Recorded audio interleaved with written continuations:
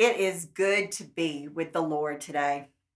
I have titled this sermon The Amazing Race because the whole idea of Philip catching up with the chariot because the Spirit told him to is truly amazing. Last week in Acts 6, we met 7 followers of Jesus who were called to be deacons and care for the widows in Jerusalem. Philip was a part of that group of 7. Now, don't confuse this Philip with Philip the Apostle. We've got 2 different men named Philip in Acts. You'll remember from last week that Stephen was the leader of the group of deacons, and he was known for signs and wonders. He was stoned to death, and a persecution began that made the followers of Jesus scatter. I would imagine a close friend of Stephen's would be at the top of the list to stone next, so Philip left Jerusalem. However, he didn't go into hiding. He went to other places and shared about Jesus. In Acts 1, Jesus had told them, "You will be my witnesses in Jerusalem and Judea and Samaria and to the ends of the earth." This is the start of the expansion, and that's why Philip, the deacon turned evangelist, found himself in the city of Samaria. Will you read with me from Acts chapter 8? We're going to read verses 4 through 8 and then pick up with 26.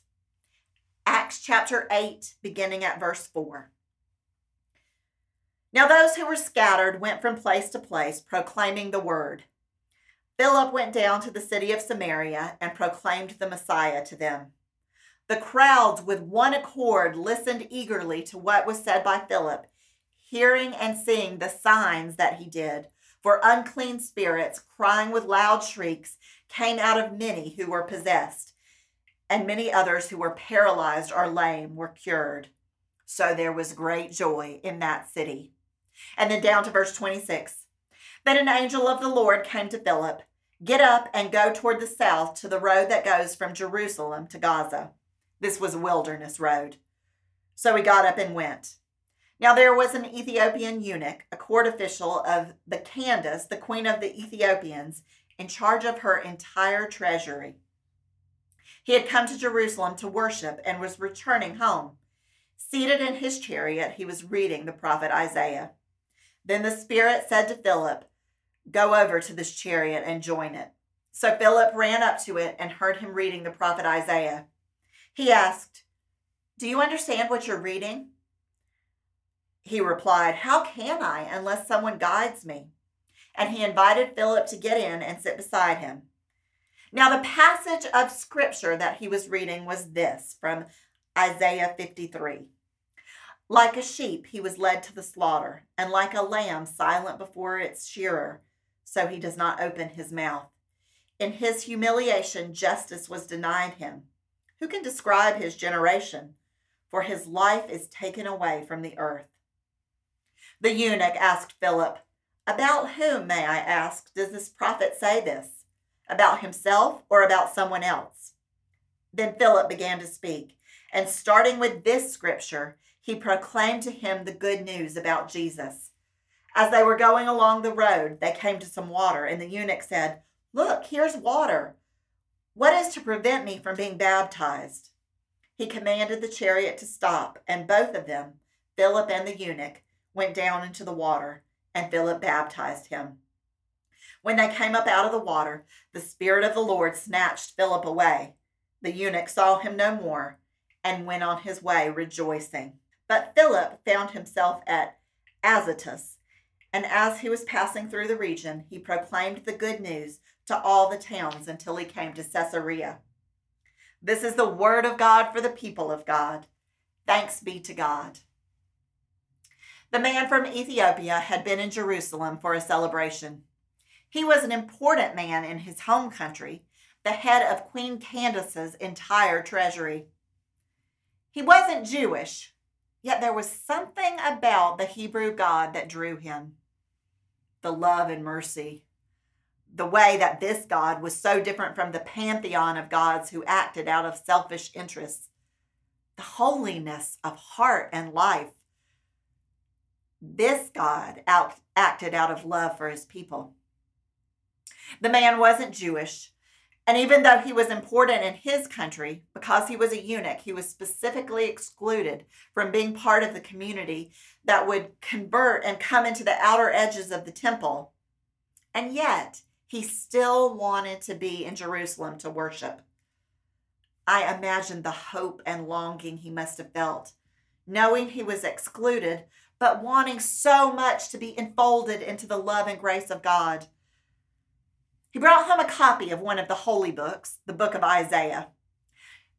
A little side note, books of the Bible wouldn't have been bound together in a book at this point.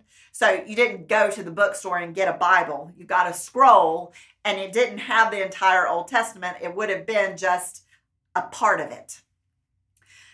Some of it he understood easily. That's probably what drew him in the first place. But some of it was confusing. He was reading this passage from Isaiah 53 about a lamb led to the slaughter and being innocent, and what was this all about?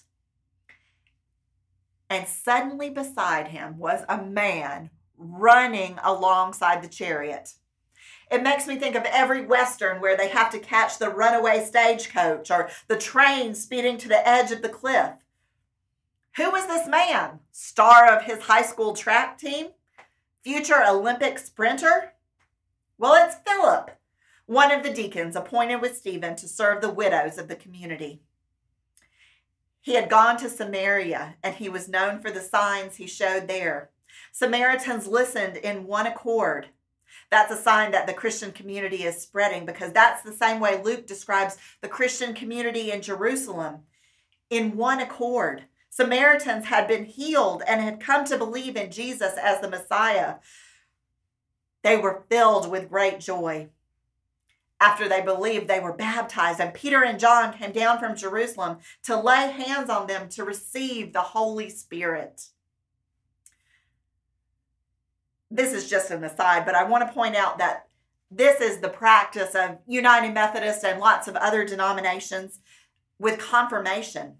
We baptize children, but when they reach the age of accountability, they're given the opportunity to have hands laid on them, and the Holy Spirit confirms what has already happened in their lives. So back to Philip. He's been in Samaria preaching and healing. Later on, he's going to go to Caesarea. We'll run into him again in Acts 21 when Paul comes to stay at his house and finds that he has 4 daughters who all have the gift of prophecy. So Philip is filled with the Holy Spirit, willing to follow wherever the Spirit calls him. And so this time the Spirit tells him to go to a road in the desert. And the Spirit says, go and join the chariot. Now, if I were Philip, I would have said, seriously? A chariot is rolling by, driven by very fast horses, way faster than my human legs could carry me. You want me to go join the chariot? I'm not a character in a Western. I am not the star of the high school track team. If I were Philip, I would have questioned my instructions. But the truth of the matter is, I am Philip, a follower of Jesus anyway. The Spirit is always leading me. But I am too often that sorry version of Philip that I imagined. Because too often when the Spirit nudges me, I think of all the reasons I can't. I don't have time right now, Spirit. I'm not strong enough. Lord, are you asking me to break the law of physics? I can't do it. I'm already doing this other thing that you asked me to do. Never realizing that God gave me the first task to get me in the right place for the second task. How often I have been nudged and ignored the nudge. And a few days later, I realized, oh, that's why I needed to check on that person you brought to mind. That's why I needed to be in that place that you were telling me to go. Listen, we're praying this summer for signs and wonders because we need signs and wonders in 2020. But we aren't going to see them if we aren't following the leading of the Spirit.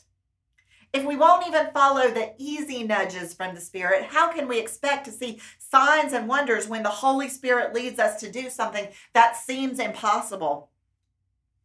Thankfully, Philip, accustomed to following the Spirit, ran to catch the chariot.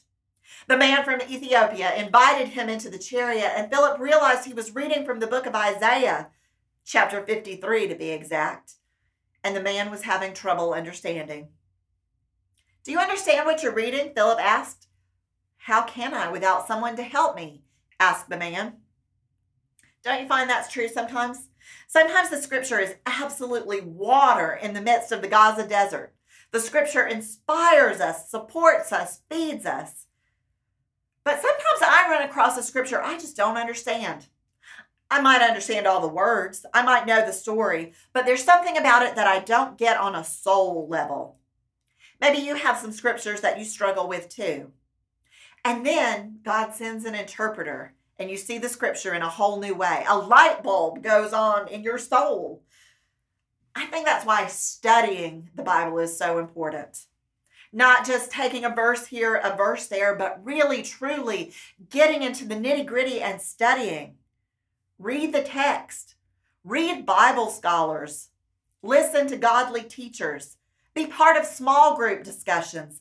Let the Holy Spirit speak to you. Get help for your journey in understanding the scripture. This is what the man needed. How can I understand unless someone guides me? What comes next is an outline of what it looks like to be a witness for Jesus. First, Acts says Philip took a big breath. I would imagine so. He has just been sprinting. But it's also a metaphor. Because in the biblical languages, wind and spirit are the same word. So I'm sure he took a big gulp of air. But what he needed was a breath of the Holy Spirit to help him explain in a way that this man would understand. We cannot do anything without the power of the Holy Spirit. When people became believers, it was because it was a movement of the Holy Spirit. This is what we need. We need the Holy Spirit active in our lives as believers before we can talk to somebody else about the scripture. Secondly, Philip begins where the man is reading. That's a good idea for us to keep in mind as we talk to people about Jesus. Begin where people are. We'll see the same thing later in Acts when Paul goes to Athens and sees the temple to the unknown God.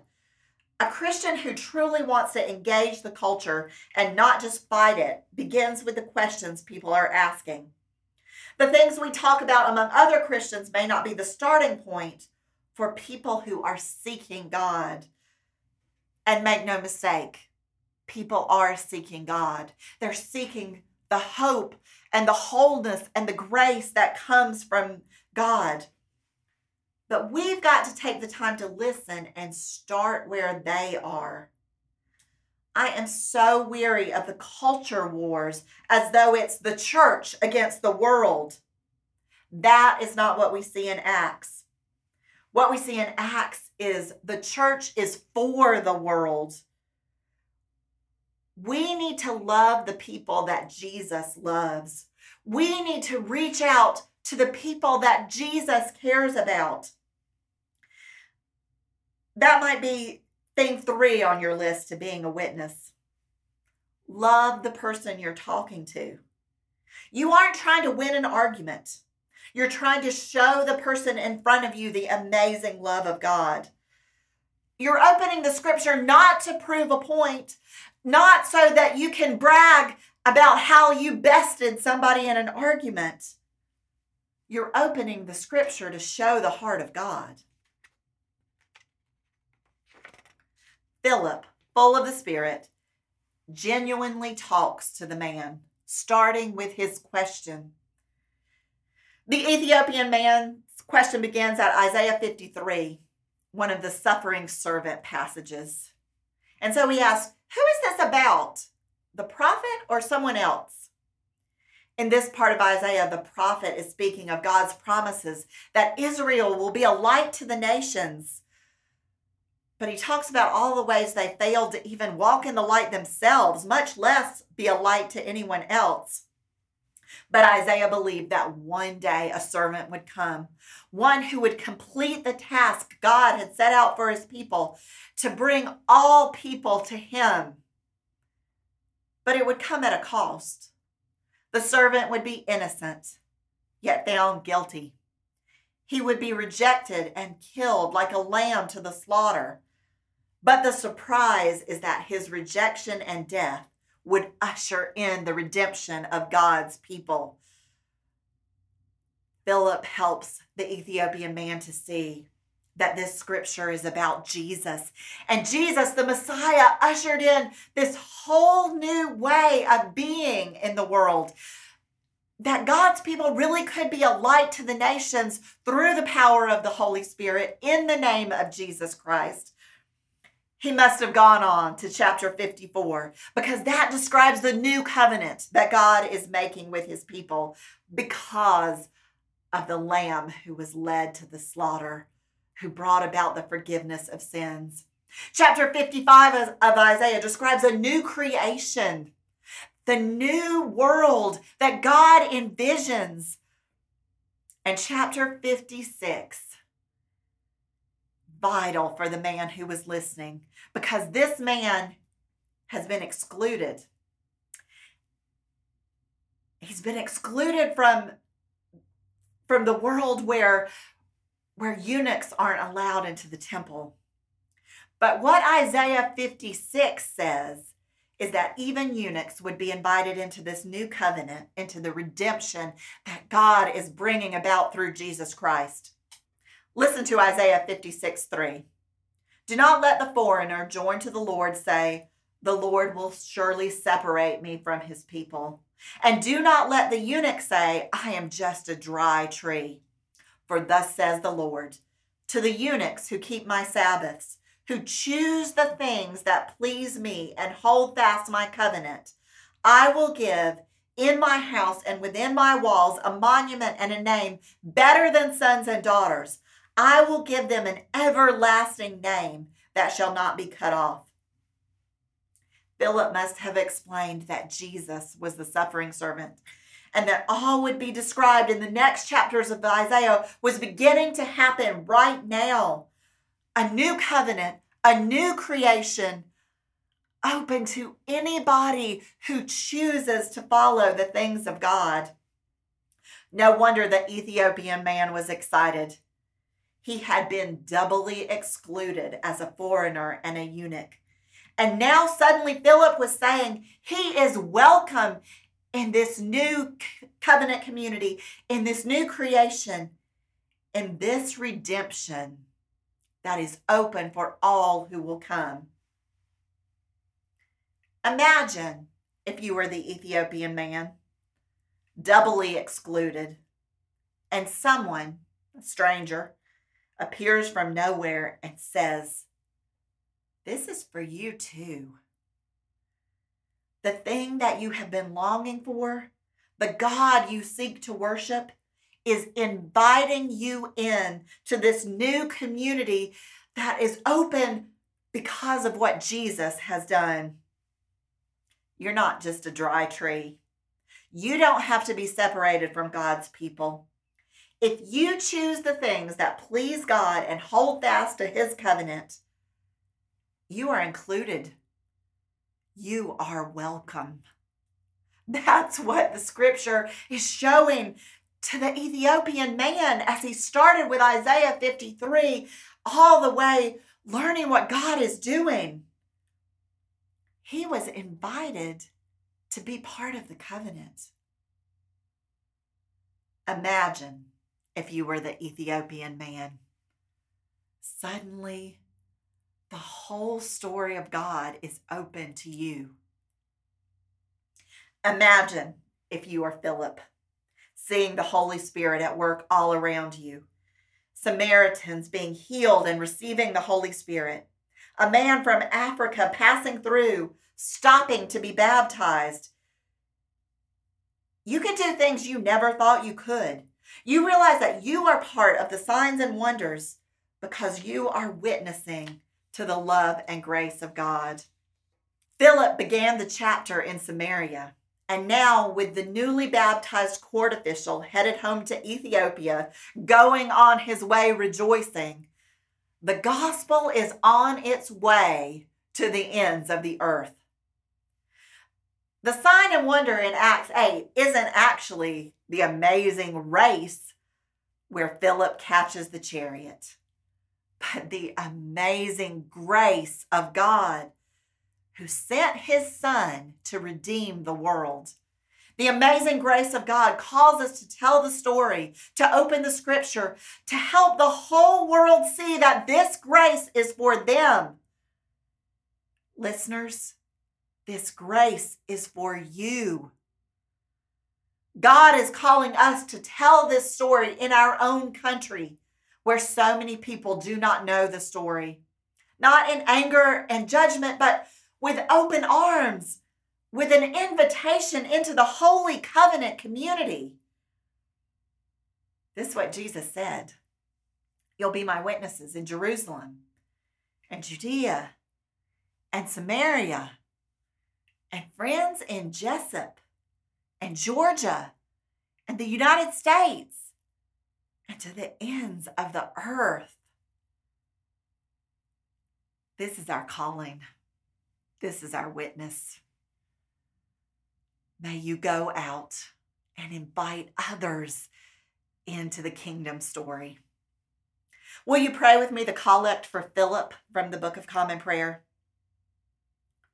Holy God, no one is excluded from your love, and your truth transforms the minds of all who seek you. As your servant Philip was led to embrace the fullness of your salvation and to bring the stranger to baptism, so give us all the grace to be heralds of the gospel, proclaiming your love in Jesus Christ our Savior, who lives and reigns with you and the Holy Spirit, one God, now and forever. Amen.